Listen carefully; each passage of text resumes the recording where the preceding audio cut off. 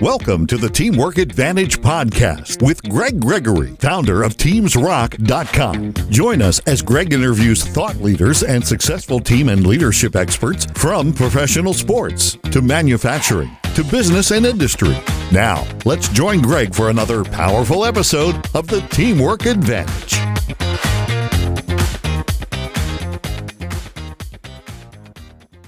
All right, everybody, welcome back to the Teamwork Advantage podcast. I am Greg Gregory, and we're fortunate enough today to have an extraordinary woman with us, joining us and talking about teamwork, leadership, and culture from different perspectives. So I want to welcome Dr. Shirley Davis. And Dr. Davis is an accomplished and corporate executive, global workforce and talent management expert, a certified leadership coach, and a master of reinvention. And I think we all know what that's involving with everybody today, regardless of your position. She's been featured on the NBC Today Show, the Wall Street Journal, Black Enterprise Magazine, Inclusion Magazine, among others. She's also the author of the best-selling book, Reinvent Yourself, Strategies for Achieving Success in Every Area of Your Life. Rachel Moore, president and CEO of the Music Center of Los Angeles, said this about Dr. Davis. Said, working with Dr. Shirley Davis during her powerful yet practical workshops put our staff on the journey towards greater cultural competency. It's high marks. Welcome, Dr. Davis. Hi, Greg. What a pleasure and an honor to be with you. Thank you for having me. We're excited to have you join us here today on the podcast. And we're going to talk about, and we've been talking with other people over the last few months about different ways of teamwork and leadership and culture. And you and I have known each other for a number of years. And I thought it'd be great to get a HR perspective on some things. Okay. So I know you're in tune with a lot of the human resources. I didn't read your designations off on the human resources side, but tell us a little bit about your background in human resources.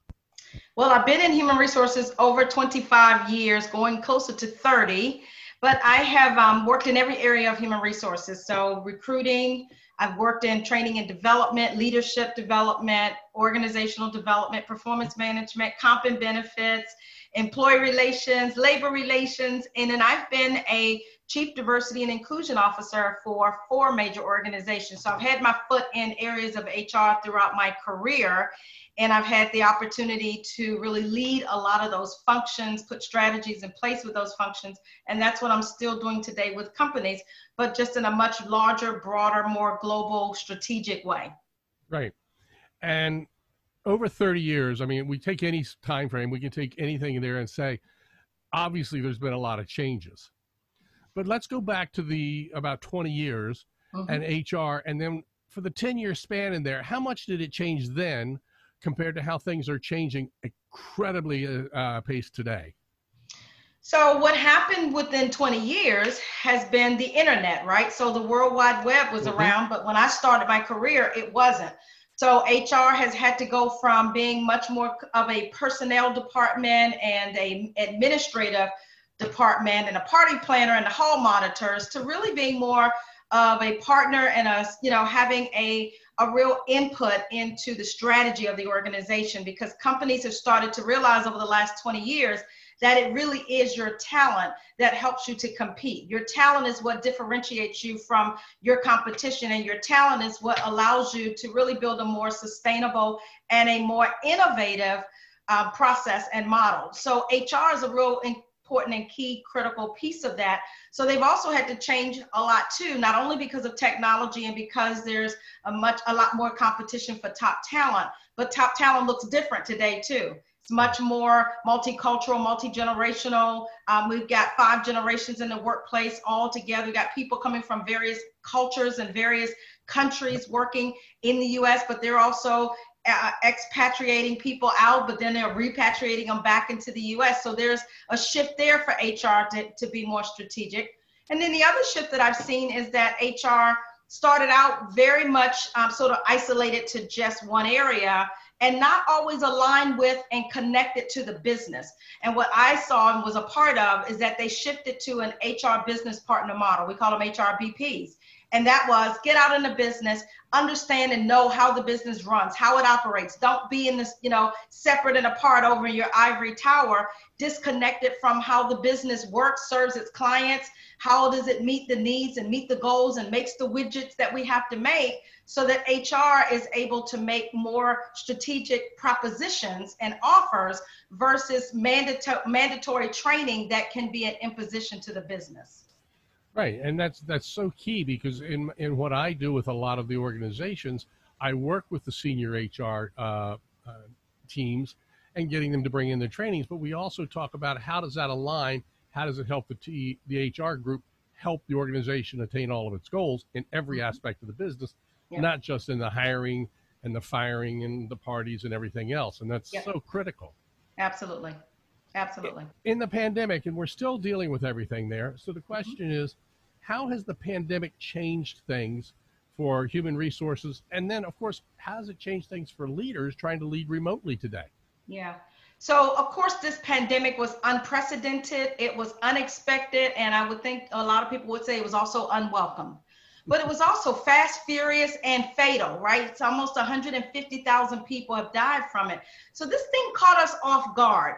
Those companies that were easily able to make a shift and a change were those companies who were already open to change, right? Those companies that were not so risk averse, those companies that had a flexible model. I've been talking to companies for years about being more nimble, being more agile, being more flexible as the world is changing. You got to consider that even through technology, right? Technology continues to force us to have to do things differently and work differently. But this caught many HR professionals and leaders, it caught all of us off guard, and HR had to quickly shift to, for example, thinking about now medical benefits. If people are identified as having COVID-19, let's make sure we've got paid time off. How do we ensure that we're taking care of them? You had to immediately flip to now everybody's got to work remotely, especially for states that totally shut down, but also those areas that were hot spots and it was just dangerous to go to work. And so you had to pivot there. And then you had to look at those employees who were essential workers. How do you make sure you're taking care of them? So it was a lot of care and feeding. It was making sure that the policies were flexible enough, that benefits were in place, and then making sure that people could still get work done, even if they were used to working in the office and not from home. How do we make sure we're taking care of each other? What are the ways that we communicate? Zoom blew up, right? Because a lot of companies were not all working so remotely that they had a platform in which they could convene and communicate and get information out there. And so it really shifted a lot, and HR played a important role in that. Yeah, absolutely. And pivoting there is absolutely key. My question there is, have you noticed any particular type of a company or an industry or even size of company that has been either able to pivot better or not pivot as well? Yeah, I'll give a couple of examples. One is, Target really did a great job of pivoting quickly.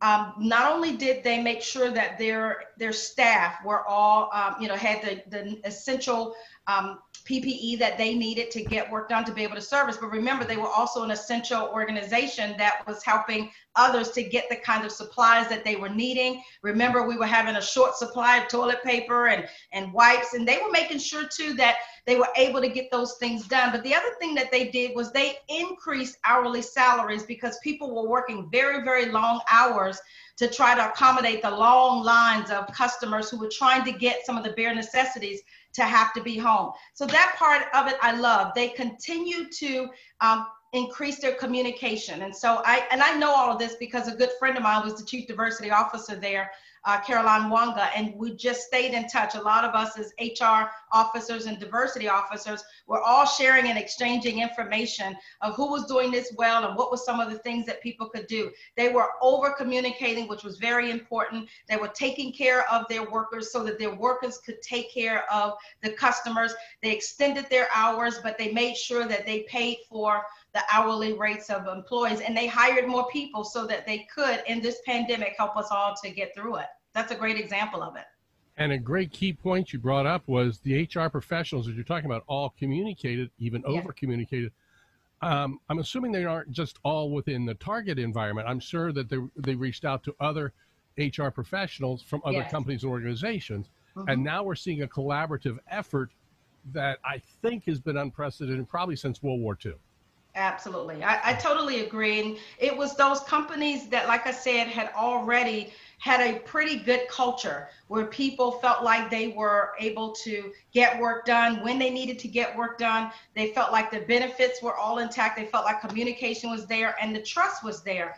And that's really important because too many companies were falling short of not even communicating enough with their employees to just do something as basic as check in with people, see how they're doing. Are you okay, right? What do you need? How can I support you? Not constantly calling to say, okay, are you going to get this project in? Are you going to get this deadline met? Are you going to make sure you touch bases with this client? But let's just touch bases with each other. During that pandemic, one of the #1 key skills that leaders needed to demonstrate was empathy.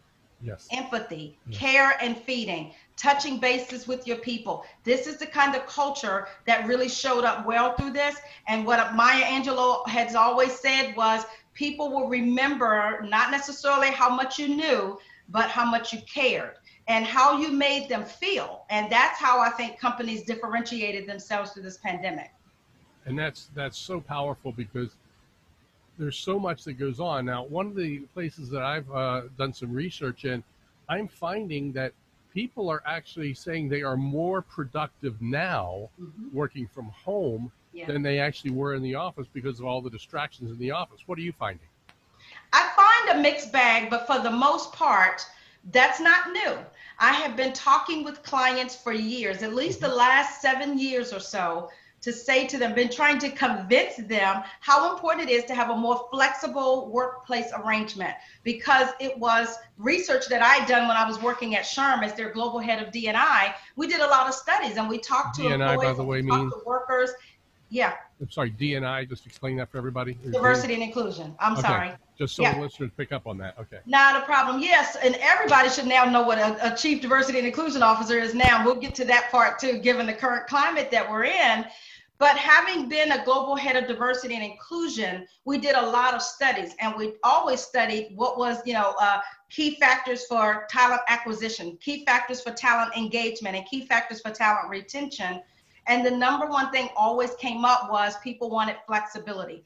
I can't tell you, Greg, the number of companies that I would talk to, the number of leaders that I was trying to coach through this thing to say, you need to be more flexible. You got to allow your workers to have a level of autonomy, and you got to trust that they'll get the work done, because visibility does not equal value. Just because I see you at work every day does not mean you're adding a lot of value, nor does it mean that because I don't see you and you're working remotely that you're not productive.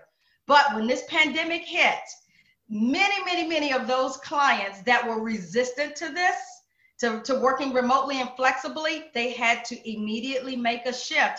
And you're right, we started to hear now how much more people were very productive. They were able to get started to work sooner. They weren't in traffic lines. They weren't having to stop and get coffee and donuts. They weren't having to drop kids off at daycare. So the flip side of that too, just some of the concerns that I have had, I've heard, is that some of those who are, yes, they're productive and at home, but they're also at home with the kids. They're also having to be teacher and tutor. They're also having to deal with the dog, the cat, the parrot, and the turtle, right? So you've got to be more flexible and open to that, but not everyone sees it as most productive because there's a lot of distractions too. Right. And Google for years have even said, and a lot of other organizations as well, have said, we really don't care when you work. Yes. We just care that you get your productivity done. And I don't know about your business. I have worked with clients before. They say they just don't trust the workers. I said, well, if you've got an employee who is a good worker, they'll be a great teleworker. Yeah. I agree. If you've got a bad worker at work, they're probably not going to be a great teleworker either. I agree. And when you hear a lot of that kind of resistance is, I don't trust the worker. Why? I mean, let's go back a little bit further. If you're making great hires, you're hiring people based on their skills, their experience, they're qualified, you made a good hire.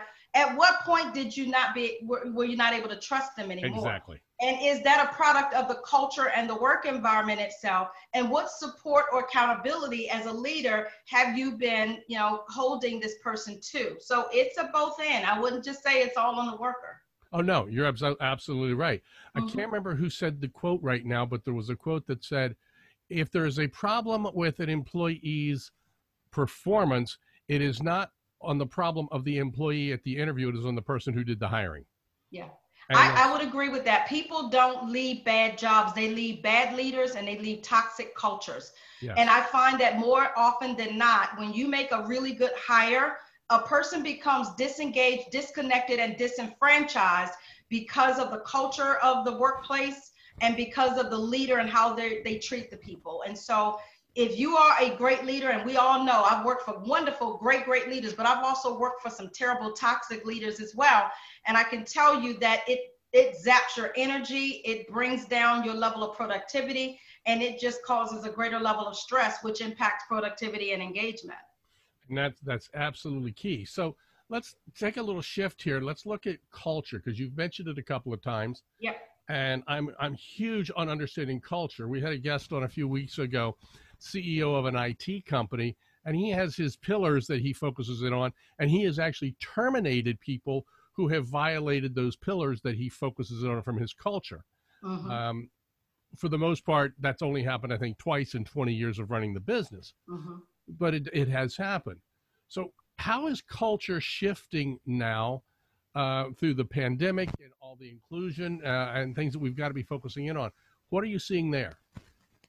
So that's a little bit of a loaded question, because I think you're talking about one pandemic when there's three going on at the same time. Oh, yes, absolutely. Yeah, so there's the pandemic of COVID-19, and so cultures have had to be flexible. That's, we have a flexible culture. You also have to have a learning culture, and you have to have an empathetic culture of leaders, and also to a culture where people are trusting and they're accommodating and supportive. So this is the time now more than ever before during this pandemic of this health crisis that we needed to be really understanding. I mean, you're looking now in people's houses, you get to see pictures on the wall, you get to see kids running through the house, and you also get to see personal spaces that people may not have been comfortable prior to that allowing you in. You get to see who they're living with, how they're living, right? Because you see sometimes who they might be talking to or whatever. You see whether or not they live in an apartment, or you see what the environment looks like. And those are biases that could really affect how we see each other. So we've had to even be a lot more accommodating and less judgmental about that. That's one part of it. Then you've got this other pandemic called racism that, as a result of George Floyd, Breonna Taylor, and Ahmaud Arbery, and all of the ones that came before them and the ones that will come after them, is that we've got this national outcry for greater equity and inclusion. And so cultures have had to really rethink and look at themselves as a part of all of this, pivoting in the pandemic, look at themselves and say, do we have a problem? Do we have systemic and institutional and structural racism? Do we have an issue with inequities? Do we have an opportunity to become more of a culture of belonging and a culture of inclusion and a culture of high performance where all talent can thrive and not just a few?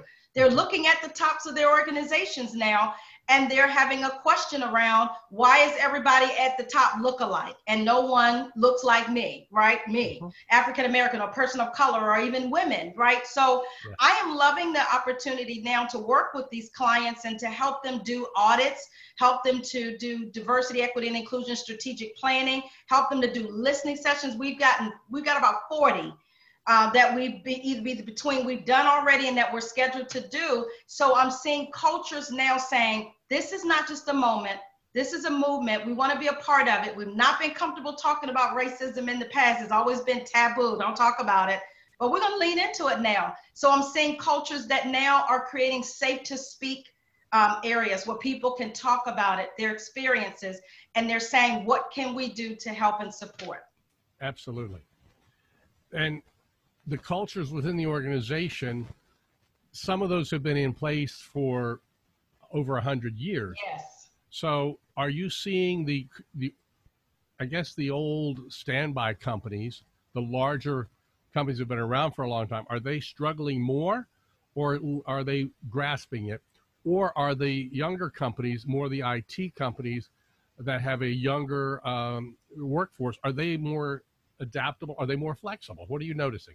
I'm noticing, first of all, we have been slammed and overwhelmed with clients, new clients and existing clients. And they've come from small companies, mom and pop shops. We're dealing with municipalities, state and local governments. We're dealing with Fortune 50, Fortune 10 companies. And some of them, like you said, have been around for 100, 200 years, and they've been on this D&I, diversity and inclusion journey for a long time, but not to a very progressive extent, right? So they've been sort of doing incremental things here. They take a step back, take a step forward, take a side step, come back into it. So now what I'm saying, and there are some companies that have been on the journey for a long time, and they were easily able to say, let's have this conversation, let's do this. There's so many more though, Greg, that are coming to us now saying, we don't have anyone that's focused on this. We've not done any of this before. We really do have a problem, and we really do now want to address it. So I'm really thrilled to see some of that. Those who have not had any focus on diversity, equity, and inclusion in the past are at least starting with, let's listen to our staff. Let's hear how they're feeling. Let's hear their pain. Let's hear their trauma, or let's hear how it's affecting them at work and what are some things we can do. So those listening sessions also become a voice of the employee, and it becomes great data points for them to hear just where they are and where they can be and where what they should be doing. That's so good to hear that companies are starting to pick that up, because I'm starting to see some of that in different organizations, and others sometimes are like, yeah, we've been there for a while. So it's good to hear they have, but I'm still wondering how things are starting to go. Mm-hmm. You know, they've been there for a while though, Greg. Many of them, here's their while. So they've been out there doing it, and they have done training, and they have done some recruiting, but they've recruited a lot of diverse talent, visibly diverse talent. And then I find that many of them are at the mid-level and below. So they're not at the top. So there's some opportunities to do more around developing that high-performing talent and ensure that you create a pipeline for them to be able to grow up the organization. I look at this too, when you look at the Fortune 500 companies, out of 500 of them, guess what? Only 37 are headed up by women. And guess what? Only 4 of them are headed up by an African American. And guess what? Those 4 are men, not one African American female. And we only have a few, maybe 3 people of color that are non-Black, right? Non-African American. So we still have a long way to go. Yeah, absolutely. So that's why I say they've been on it a long time, but not necessarily making the real, I think, quantum leap, progressive shifts that they really need to make. Now they're open to doing that. And I think some of that is a generational change and an uprising. Yes. I think a lot of it's coming from that, with the generations changing. And we're still probably, I hate to say it, we're still probably another 10 to 15 years before we start to see that groundswell really start to pick up. I think so too, Greg. And here was the other thing that's been very pleasantly surprising to me, is this whole shift and everything that's happening has really been pushed, not only from, when we're talking about racism and some of the other issues, it's not just about racism, because it's really looking at how do we, for the sake of humanity, ensure that all people are created equal and that they're treated fairly and equitably. But I have loved seeing our young people. I love seeing our millennials really push the envelope. As a matter of fact, we know through census data that this year, 2020, was the year that millennials took about 50% of the workforce now, right? The baby boomers and the millennials are now the 2 largest segments of our working population. But now millennials are the largest because most of the baby boomers are going to be retiring. Yeah. And in 10 years from now, that number jumps to 75%. So that's the groundswell. That's going to be the shift, because the young people are saying, wait a minute, this is how we live. This is how we treat people. This is what our companies look like. We want better. We want different, and we're going to demand it. Yeah. And that's going to start to go, because you're right. More baby boomers are going to retire. Yeah. Generation X, which is the smallest population. That's me. That's my generation. Okay. That was the smallest generation in the workforce in history. Because we had the baby boomers, and we had Gen Xers who. That's right. Which is really small.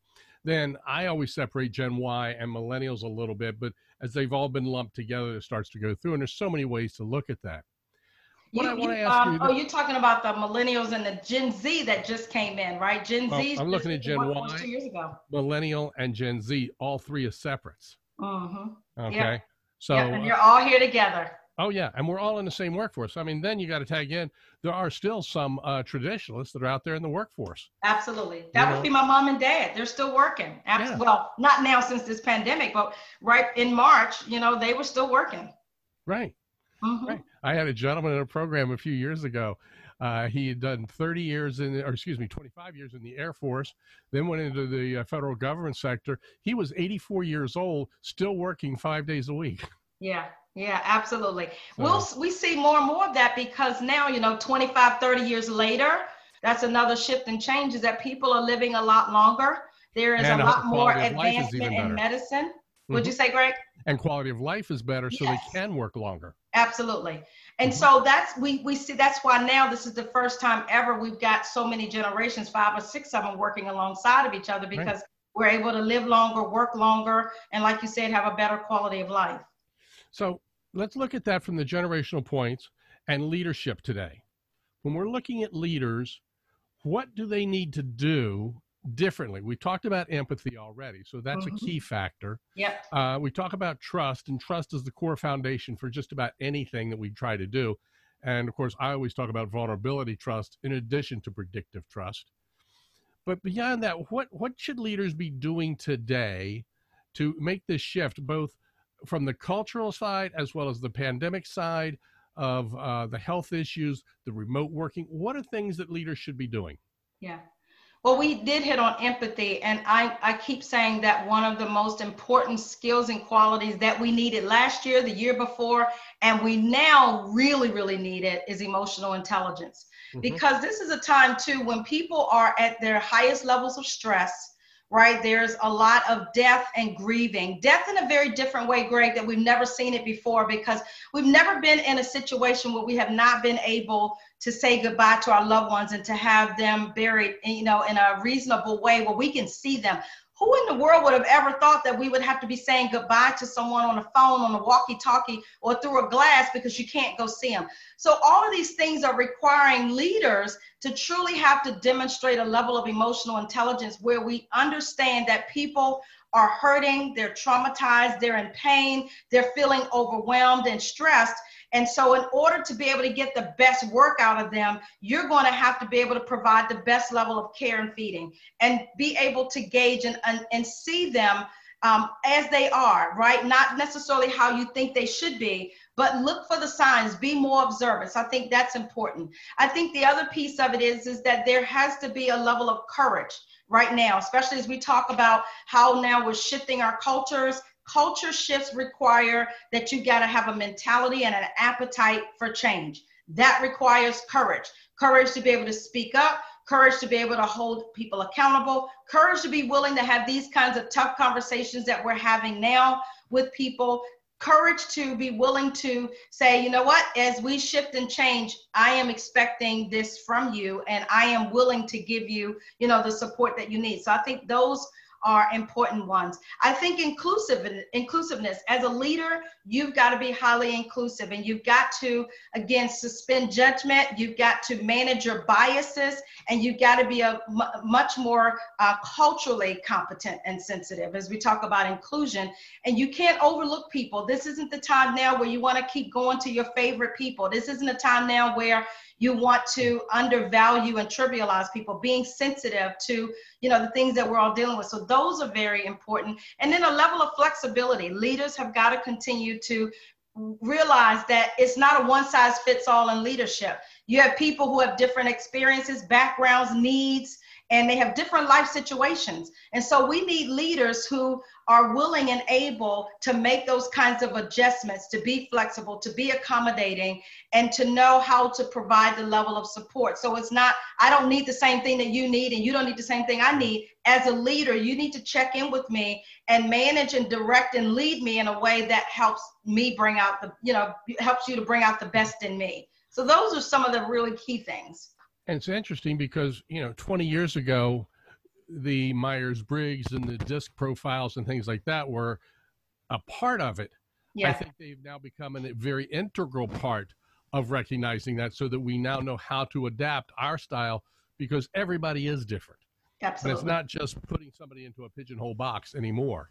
Mm-hmm. And it's being able to grasp that. Yeah. But I want to go down a different path here for a second.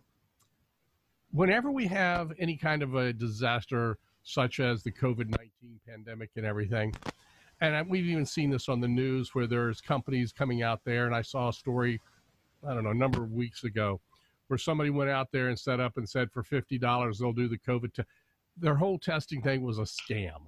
Yeah. Yeah. Okay? And it's sad that we have people doing that. My question is, are we seeing workers or managers anywhere across the board? I'm not talking about from the senior level. I'm just talking about in general. Are we seeing workers trying to take advantage of things?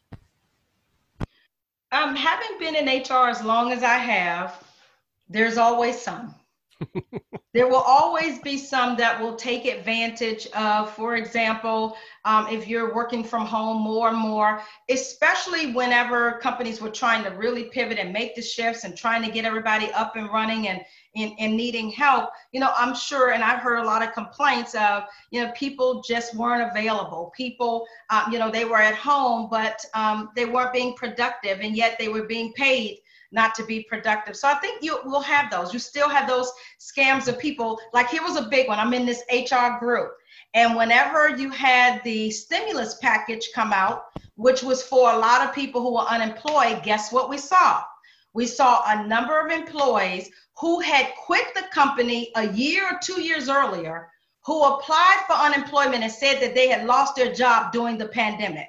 So it was the most interesting thing that so many HR people were saying, are they crazy? Do they think that I'm not going to respond to this unemployment application and tell them that this person doesn't work it? And I think they just thought that because everything was happening so fast that they weren't going to check, they weren't going to be held accountable, but they were going to get some free money. So those are examples that, yes, it still happens. But I would say let's assume, because I'm one that always likes to look at things from a positive intent. Right. Let's assume that those are the minorities and not the majorities of people who do that. And it always is. I think we're absolutely right. Sometimes those little situations get blown way out of proportion. Mm-hmm. It's just right. Yeah, look at the number of companies. Now, again, part of it was the fact that there wasn't a lot of clarity in how do you get, the payroll protection program. But look at the number of companies who got it, who really didn't need it. And then the small business owners who really, really needed it, who couldn't get it. So right.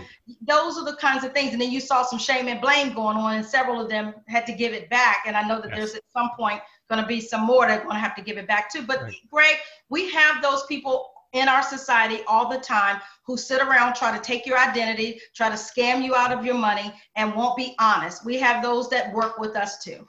Yeah.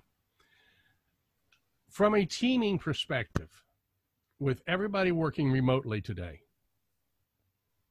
what are things that you've seen other organizations start to do to bring people together to get work done? Because you can't do your traditional things anymore. There's not the talking over the coffee water cooler and things like that. What are you seeing companies do, and how are they reinventing that collaborative effort? Yeah. So we know that Zoom blew up, right? A lot of people were working through Zoom, but at the same time, people were getting zoomed out. So I've seen too some companies who are really just said, you know what, let's just pick the phone up and I'm just going to do some calls and just check in with people and do something different, right? Mm-hmm. So I know too, many of us who were now stuck at home and not having to travel as much and not having to go to work every day, I was able to reconnect with so many more people than I was when we were in the hustle and the bustle. So one of the things I think that was good that came out of the pandemic was that we really got a chance to sit back, reflect, and hopefully re-engage with each other on a very personal level, but on a very genuine level, right? So I think that was important. Other companies, and what I've seen them do, have been really nice happy hours where they've gotten together. Yeah, and it was via Zoom or some of the others, but it wasn't about work. It was, let's just bring our favorite glass of wine and let's just have a downtime and let's just talk about what we're doing and what's going on and how we are, reflecting. What's the last movie you saw that was really good? So I think that's been helpful. The other thing I've seen is just sometimes they just say, let's have a virtual coffee, right? Yep. Or, I love the, let's just get a chance to come together at least once a week or once a month if they can do that. And we'll socially distance, but they have at least places in their companies where they can have some come, take a chance, take turns, and they will not have everybody come at the same time, but they've been breaking it off in weeks. People can be socially distanced, and that has been helpful for them at least to come together and see each other. And then one thing I really love that a company was telling me that they did not too long ago was a care package was delivered to the houses of every employee just to say thank you for doing what you're doing and for being patient with us. We appreciate you. Some of those little small things like that matter. Oh, absolutely. Just recognition and small things in general are great ways to do it. I mean, I've talked for years about if you really motivate somebody, a simple Post-it note put on the side of somebody's computer while they're at lunch. Hey, I really appreciate the extra effort you've been putting in. Thank you. That's right. It's the little things that really typically mean a lot. And that goes into the neurosciences of everything about how the brain works. And that's just a fascinating aspect. Yeah, that's the whole sense of belonging too that we're talking about. Going back to culture, it is how do you make people feel? And when we're going through something as terrible as this and as unprecedented as this, people will not forget how you made them feel through this process. And to send a little small care package or just make a phone call and say, I was just thinking about you. I didn't want to know about your project. I want to get an update on your clients. Just want to say, hey, I'm thinking about you. How can I support you? What else do you need? That goes a long way. Yeah, I'm going to give a shout out here to a company called Chewy.com. I love my Chewy. I was sitting here one day and the pandemic was in and I was waiting on my dog food to come. And I actually called them and says, I'm okay with it being late. I can go out to the store and buy some, but I'm just curious if you know when it's happening. And while I'm talking to them on the phone, my dog starts to bark pretty crazily. I go upstairs and there's a FedEx package. I opened up the FedEx package and inside was a acrylic painting of my dog on canvas. Wow. 6 by 6 that they sent and says, hey, thank you for everything. And they took the picture from the site that I put on their website that I posted. That's awesome. And so it's those little things like that. And if leaders can really learn that it's really not about the big, big ideas, it's not about the big, big projects, it's just about the big heart that you extend to people and show them that they are valued, that they are appreciated, and that you recognize what they're doing. That goes a long way, even more so than a pay raise. Oh, yes. So that goes back to Maslow's, theory. You got to have a safe place at first, and you get up there, you got to have that sense of belonging, and that's key. Yes. So let's talk about culture from the aspect of the culture that we've got today, and understanding how can we get this high performance culture. What do we need to do to keep us engaged? A lot of people are saying people are more engaged now during the pandemic than they were even before the pandemic. But what do we need to do to keep it a culture of engaged employees? Couple of things. Two things, as you heard me say earlier, that really impact employee engagement.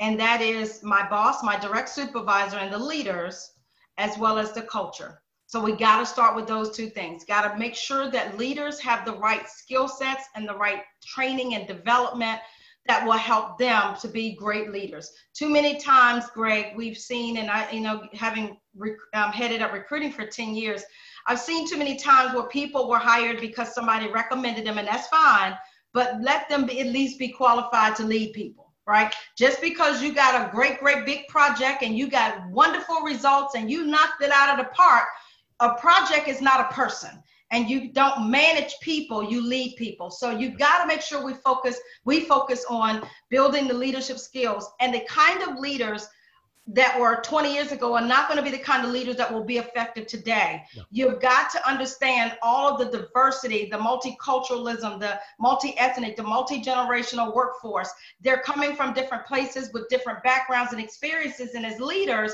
we have to be able to work effectively across differences. So that's going to be very effective. The other thing too is with your culture, you got to have values that really do speak to how important you treat people, how important you make them feel, how do you set them up for success? And oh, by the way, do you then live those values every day? So that's an important part of it.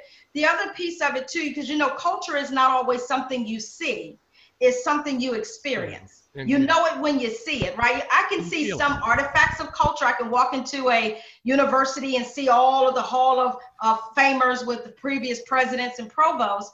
Yeah, that's a part of your legacy. That's a part of your culture. But when I walk into your organization from the very front desk person, how am I treated, right? That's an experience that I may have. When I call your organization, do I get good customer service? Is it accurate information that's shared? Is it timely that's provided?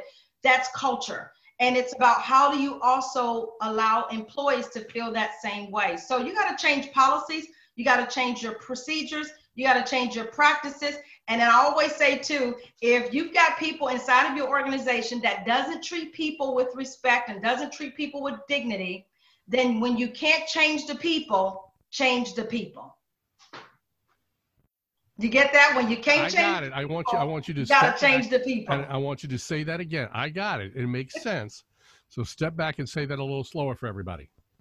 When you can't change the people, meaning if you've got leaders that are continually being resistant, leaders that won't treat people with respect, leaders that are bad apples, bad seeds, and they give people a real bad experience. I'm hearing so many people now because leaders are under stress just like the workers are. But you can't take it out on the workers. You can't cuss them out. You can't call them out of their name. You can't make them feel like 2 cents, right? And I'm seeing too many leaders are doing that because they're under stress, thinking that the company might close, we won't have enough money, we won't meet budget, I might be next. And so they're putting all this pressure on people and making them feel really, really small. When you can't change leaders like that, you need to change those leaders. You won't be able to change their mindset, their attitude, and their behaviors. You need to help them, as I say, discover a new destiny. Release them to their destiny to go find something else. But you got to get rid of them out of your organization. I used to hear Herb Kelleher used to say this a lot when he was CEO of Southwest Airlines. He taught me this 15, 20 years ago. Sometimes you have to fire to inspire. And that means get rid of some of the people who are not helping your organization become better, not become more competitive, and not become more inclusive and high performing. They're the ones that are bringing your organization down. And there's some bad leaders that have been in positions too long. Right. So let's end on this. When you can't change the people, you need to change the people. Yep. And that's powerful. Yeah. Dr. Shirley Davis, it's been a privilege to have you here on the Teamwork Advantage podcast. I wish you well. My philosophy is very simple. I tell everybody, do not have a good day. Because when you're having a good day, you're only being average. Right. So be sure to make it a great day, an awesome day, a terrific day. But don't have a good day. I love it. Join us again next week for another great guest. We'll talk about that and see how we can help teamwork, leadership, and culture. What I call the new Thank you, Greg. It's been a pleasure being on here. Right. Shirley, thank you. The Business TLC, Teamwork, Leadership, and Culture. Yes. Thanks very much, and have a great day. Awesome. You've been listening to the Teamwork Advantage with Greg Gregory. To learn more about how Greg can help your organization develop a powerful winning culture, visit teamsrock.com. That's TEAMSROCK.com. Be sure to join Greg next week when he interviews another exciting and powerful thought leader on the Teamwork Advantage. Until then, as Greg says, make sure you have a great week because a good week is just being average.